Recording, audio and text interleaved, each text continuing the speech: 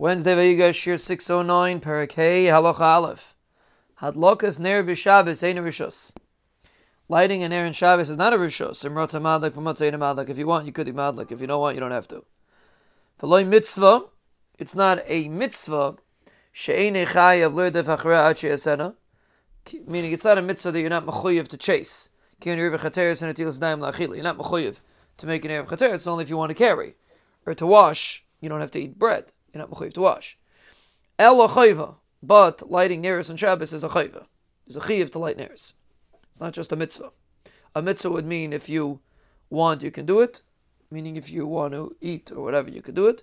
Chayva means you're mechuyev regardless. Men and women are both mechuyev to have a ner dalek in their homes on Shabbos.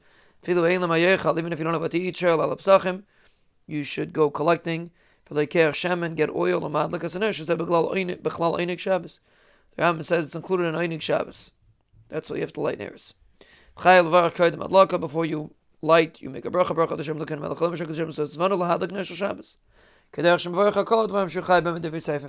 Just like you make a bracha on every day abanan, you also make a bracha on adlakas neris Shabbos.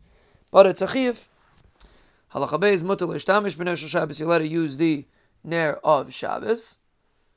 V'hu shaloyeh adavar tzarich iyon harbe. As long as it's something that doesn't need a lot of iyon, that you don't need to use the neris, very, very strong. You don't have to do something that you have to look into it very, very deeply. Avodavar shetzarich ledaktek b'riyasei also lavchina la'arna gzer shemiyata. But something that you have to be medaktik when you're looking at it.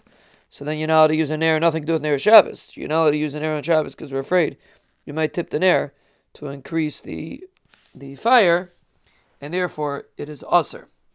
But that's only something that needs iyun that you're not allowed to do la'ar an air. But stam, to use the fire to eat or whatever it is, that's not a problem.